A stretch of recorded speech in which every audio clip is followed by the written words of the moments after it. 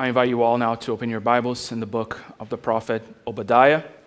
We'll be finishing our very, very brief sermon series on this prophecy.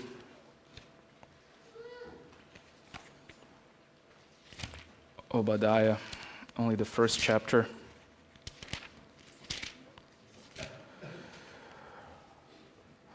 We will read from verse 10, but that being part of something that we already saw last week. Sermon tonight focuses on verses 15 to 21, but we will read from verse 10 for some context.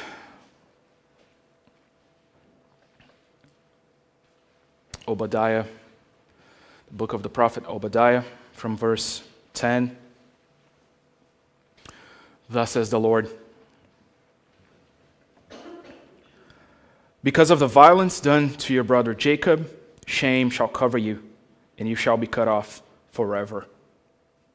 On the day that you stood aloof, on the day that strangers carried off his wealth and foreigners entered his gates and cast lots for Jerusalem, you were like one of them. But do not gloat over the day of your brother in the day of his misfortune. Do not rejoice over the people of Judah in the day of their ruin. Do not boast in the day of distress. Do not enter the gate of my people in the day of their calamity. Do not gloat over his disaster in the day of his calamity. Do not loot his wealth in the day of his calamity. Do not stand at the crossroads to cut off his fugitives. Do not hand over his survivors in the day of distress. For the day of the Lord is upon all nations. As you have done, it shall be done to you. Your deeds shall return on your own head. For as you have drunk on my holy mountain, so all the nations shall drink continually. They shall drink and swallow, and shall be as though they had never been. But in Mount Zion there shall be those who escape, and it shall be holy, and the house of Jacob shall possess their own possessions. The house of Jacob shall be a fire, and the house of Joseph a flame, and the house of Esau stubble. They shall burn them and consume them, and there shall be no survivor for the house of Esau, for the Lord has spoken. Those of the Negev shall possess Mount Esau, and those of the Shephelah shall possess the land of the Philistines. They shall possess the land of Ephraim and the land of Samaria, and Benjamin shall possess Gilead. The exiles of this host of the people of Israel shall possess the land of the Canaanites as far as Zarephath, and the exiles of Jerusalem who are in Sepharad shall possess the cities of the Negev. Saviors shall go up to Mount Zion to rule Mount Esau, and the kingdom shall be the Lord's.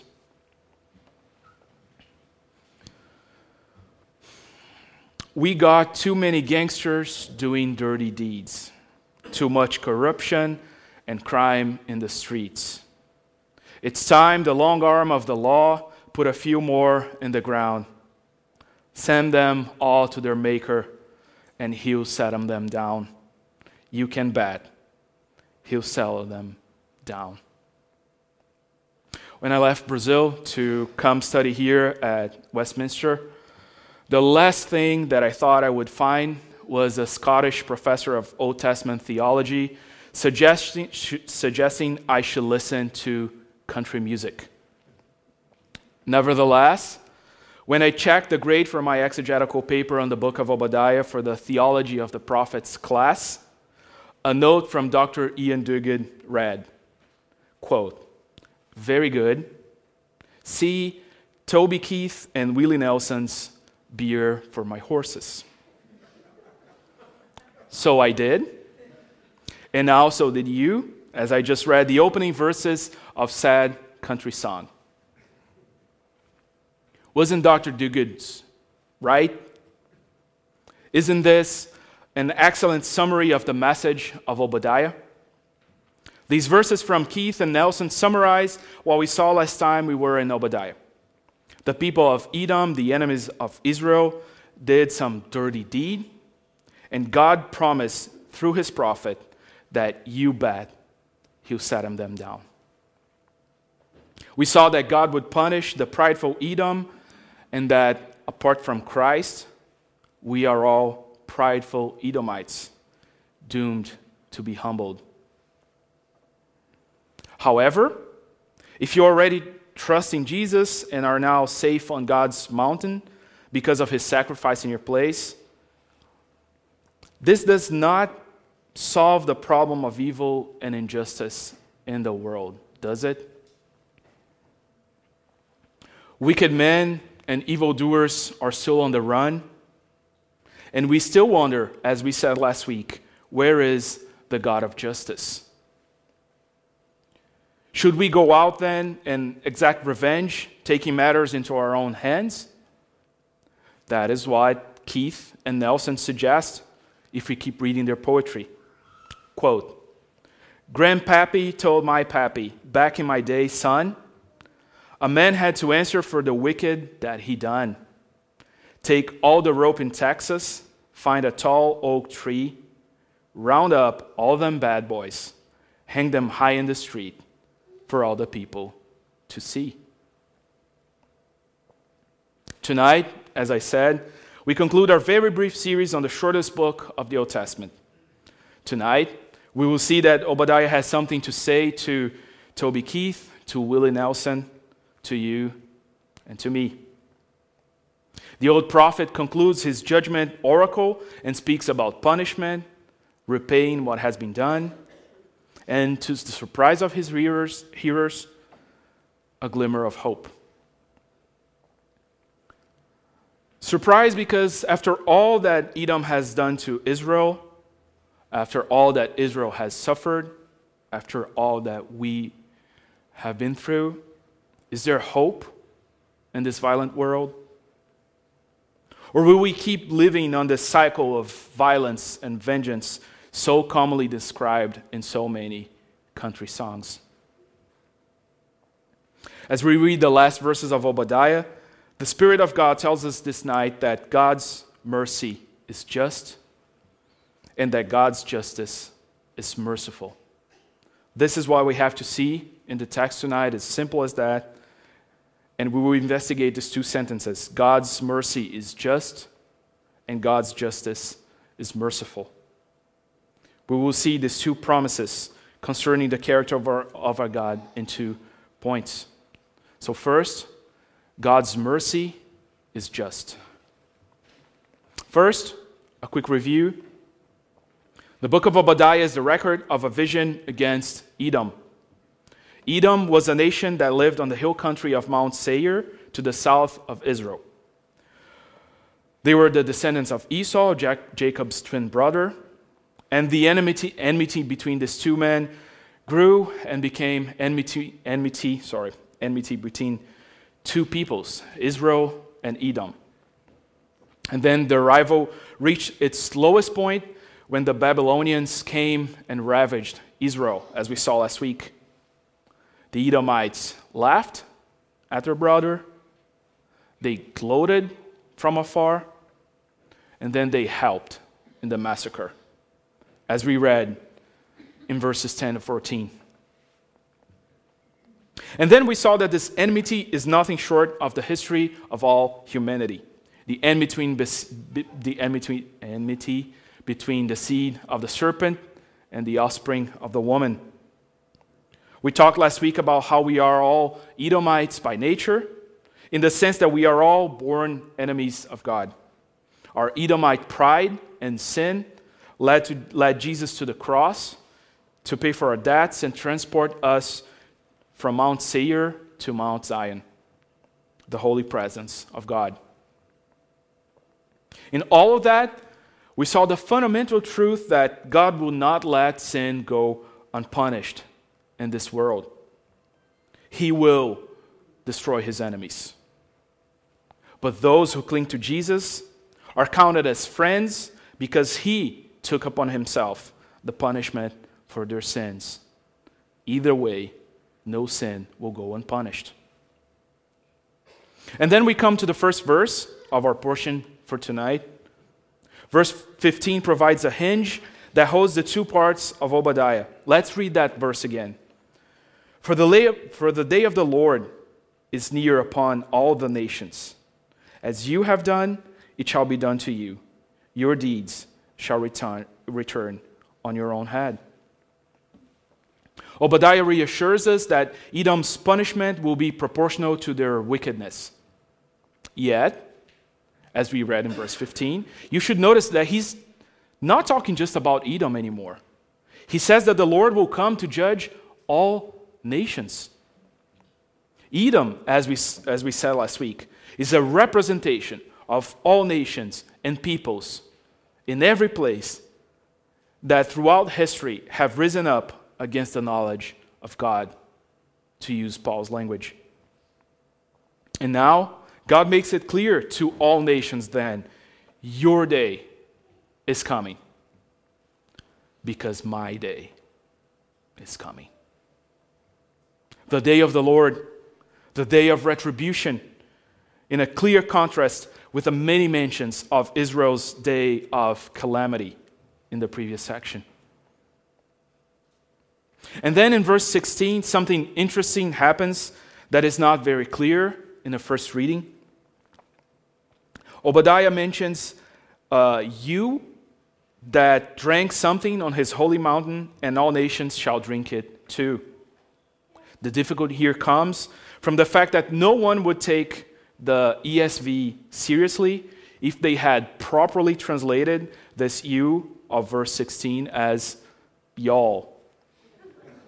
What I mean is, in the first 15 verses of Obadiah, he talks directly to Edom using the second person singular. And then in verse 16, he uses the plural, indicating that he's talking now to a different audience. So who is this plural you that he's talking to now? It is not Edom, because he talked about them before. And it is not also the nations, because he mentions them right after in the verse. So the only possible explanation is that God is now talking to Israel, to his own people. And when you realize that this is the you that God is referring to, this image of drinking becomes a little bit clearer. Have you ever heard of the biblical language of drinking the cup, or even drinking the cup of wrath? This is usually shorthand for receiving judgment from God. But now there's more questions than answers. Why would God say that his people drank the cup of his wrath? You should remember, as bad as Edom was when the Babylonians came, they only came because Israel was also terribly evil. Without stealing too much thunder of Pastor Larry's sermons on the book of Kings, that is precisely the point of those books that we have been studying in our morning services. The people of God have been so wicked that God sent the Babylonians to carry them into exile. So when they came, Israel was drinking God's cup of wrath. Still, Obadiah tells us, those who helped the Babylonians and did not help their brothers will also drink from God's anger. That's what he's saying here on verse 16. The point is, there is a day coming, the day of the Lord, when all nations who have risen against him will drink from the cup of his wrath. They will drink so much of it that they'll become drunk of wrath. They will be so judged that it will be as if they never existed. And this should be news of great hope for God's people. Why? Let me tell you a story.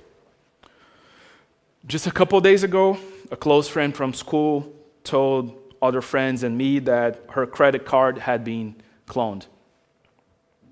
There was a charge both above her limit and way above what she could afford from her bank account.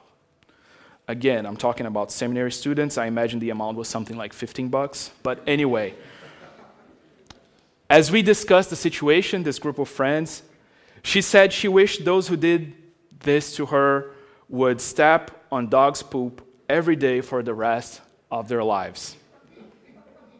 Someone else from the group, who shall remain anonymous, added that he hoped they would do it with bare feet. I'm not comparing God's wrath with stepping on a dog's poop. But this image and this situation, I believe, speaks of our all too frequent desire to, as I said earlier in the language of the poets, round up all them bad boys, hang them high in the street for all people to see. And wouldn't it be comfort to my friend if those who tried to steal from her were punished for the wickedness? Wouldn't that be the right thing to happen? Wouldn't it be comforting to all of us if we could trust that in this world, those who harm others will have their due? Isn't that a comforting thought? Brothers and sisters, Obadiah is now promising all of you that there will be no rest for the wicked on the coming day of the Lord. And then we contrast that with verses 17 and 18, when Obadiah speaks of some people escaping and finding refuge on Mount Zion. There, the people of God shall find shelter from this overflowing cup of wrath. They will possess what Edom has accumulated. He speaks of the house of Jacob and the house of Joseph, representing both kingdoms of Judah and Israel after the split. Two houses, the house of God, together again. And they shall consume Edom. And there shall be no survivor for the house of Esau. We read in verse 18. Again, this should be great news of great comfort. Because we have been talking in this last 2 sermons about evil running wild, and that is a reality that you don't need illustrations for. You are well too accustomed to that. I'm sure every single person in this room at some point in their lives was wronged by someone who did not pay for it. Maybe it was a sibling who broke something at home, and somehow your parents found you guilty. Maybe someone cloned your credit card, and you never got to prove that it was not you who made all those online purchases. Maybe someone offended you verbally or even attacked you physically, and you were simply not strong enough to fight back, even if you wanted to. To all of you, Obadiah is saying tonight, the day of the Lord is coming. Divine justice is not always as swift as we desire sometimes, but it is sure. One poet once said, "The mills of God grind slowly, but they grind exceedingly small." As God's people have drank from the bitter cup of violence and humiliation, all their enemies will drink from it until they cannot take it anymore, and then they will drink some more. They will see their Maker, again in the words of the poets, and He will definitely settle them down. And this is why I said in the beginning of this point that God's mercy is just. It is mercy because He promises a way for those wronged to find refuge in Him. Yet, it is just because He is definitely keeping tabs. When it feels like the wicked are prospering and His coffers seem to have an endless supply of get-out-of-jail-free cards, remember the day of the Lord is coming. On that day, He will ensure all His enemies have their due. Vengeance is mine, He says in Deuteronomy. And the day of their calamity is at hand, and their doom comes swiftly. That was the first thing we needed to see. The second one is God's justice is merciful. God's justice is merciful. When we come to verses 19 and 20, I must admit there is much I don't know precisely what it means. And it should be striking to all of us that most commentators agree on this. And whenever most commentators agree in something, it should be noteworthy because they often don't. We have no idea who the exiles of Jerusalem who are in Sepharad are, for example. But the little we know about these names and names of places is already fantastic. In these two verses, God promises that his people will go to all corners of the earth to possess the surrounding nations. While some of these locations from where they come from are unknown, we are told they will possess the lands to the north, the south, the east, and the west of Israel. Moab, the Philistines, the Negev. The point here is that on the day of the Lord, Mount Zion will spread. It will spread out from the house of Jacob and Joseph. They will go in all directions, conquering lands that belong to their enemies until there is only one kingdom left, the kingdom of the Lord, as the last words of Obadiah say. But you want to hear something even more fantastic than that? I'll give you a hint. It has something to do again with singulars and plurals. Have you noticed on verse 21 that it speaks of saviors in the plural going up Mount Zion to rule Mount Esau? Even if this whole thing sounded very obscure and you had very little knowledge of what's happening here, if you read, a savior will go up on Mount Zion, you're like, I know who he's talking about. But what about saviors? Is Obadiah saying that there's more than one way to God? Of course not. Look at it this way. We learn from Jesus himself that his suffering at the cross was the ultimate drinking of God's cup of wrath. When he died on that cross, he drank the ultimate cup his people deserved, so they would not have to drink it themselves.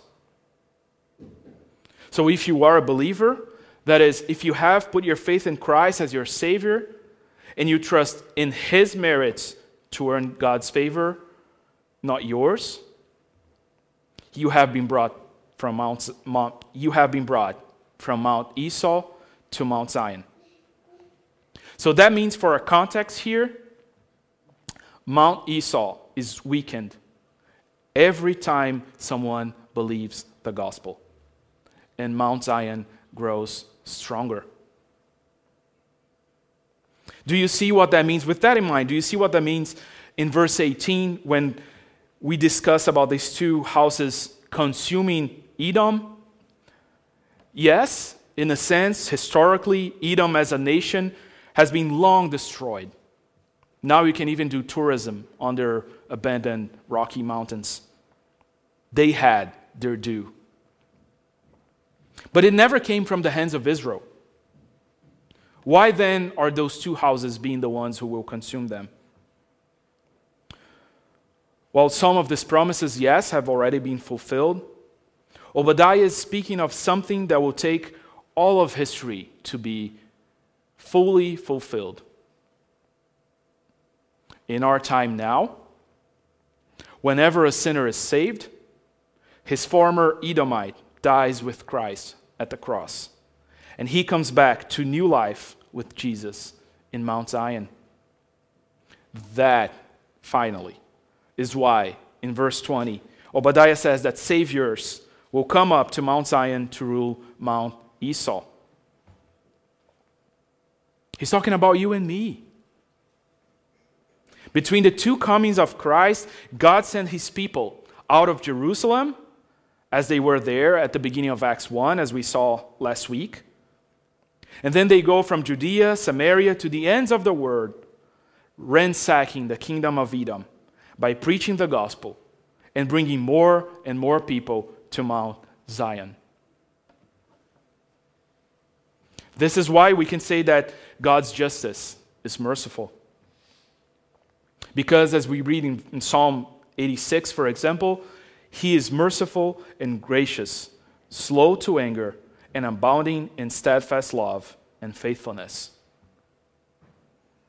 Friends, until Christ returns to finally set everything straight, He has given a chance for His enemies to come to Mount Zion. Just like He did to you, if you already trust in Jesus as your Lord and Savior. This is merciful justice because my second certainty that I have about every single one of you here tonight, I am sure every single person in this room at some point in their lives wronged someone and did not pay for it. Whether you're a Christian or not, I'm sure of it.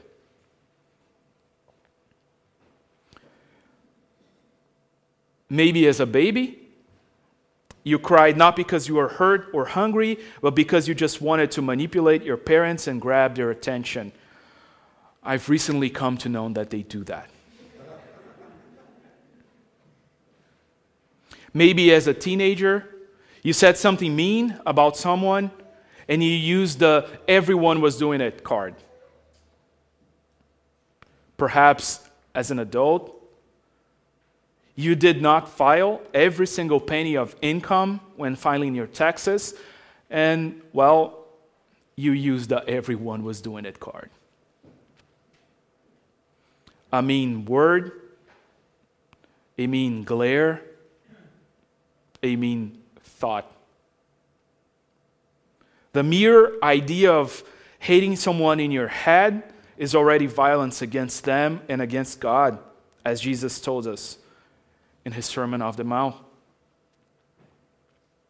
The mills of God grind slowly. And tonight you realize that there is still a lot of Edom in your own heart and in your own hands before He finishes His grinding. Yet, He has given you time. He has in one way or another sent saviors from Mount Zion to tell you the good news of Jesus, the one who drank the cup of wrath that had your name on it. God sent saviors from Jerusalem to all four corners of the earth to undermine the kingdom of Esau. The gospel they preach burns our spiritual Edomiteness and leads us to find refuge at Mount Zion. That is great mercy. In Him, as we saw last time, we find rest from our pride that makes us trust in ourselves for our salvation, because He's the glorious Messiah who humbled Himself for our sakes so that we would share on His glory in His resurrection.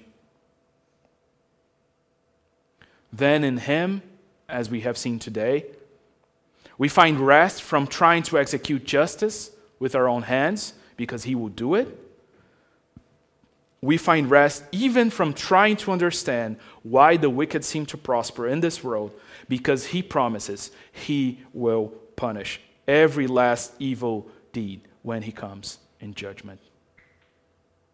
In Him, we find rest. And then finally, when all is said and all is done, the kingdom will be all His. Then, finally, one last time in the words of Keith and Nelson, when the gunsmoke settles, we'll sing a victory tune, and we all meet back at the local saloon. We will raise up our glasses against the evil forces, singing, "Whiskey for my men and beer for my horses." I don't know if there will be whiskey or saloons in New Jerusalem, or even if horses like beer. But I know that the Son of Righteousness shall rise, as another prophet describes when speaking of the day of the Lord. And when the day of the Son of Righteousness comes, we will feast with him, and we will be forever with him, the holy, just, and merciful God. And we will celebrate with him the end of all evil and the end of all of our tears. So come to Jesus, all you Edomites, and he will give you rest. Come. Let us pray.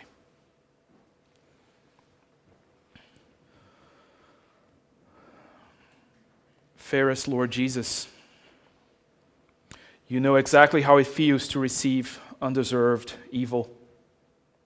You were mocked and beaten for us.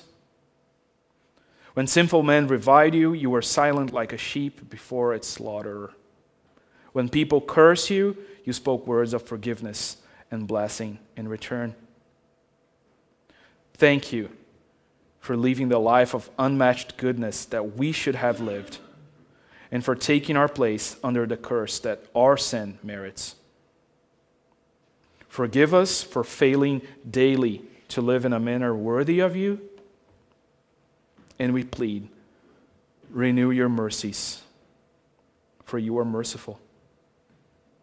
In your name we pray, and together we all say, Amen.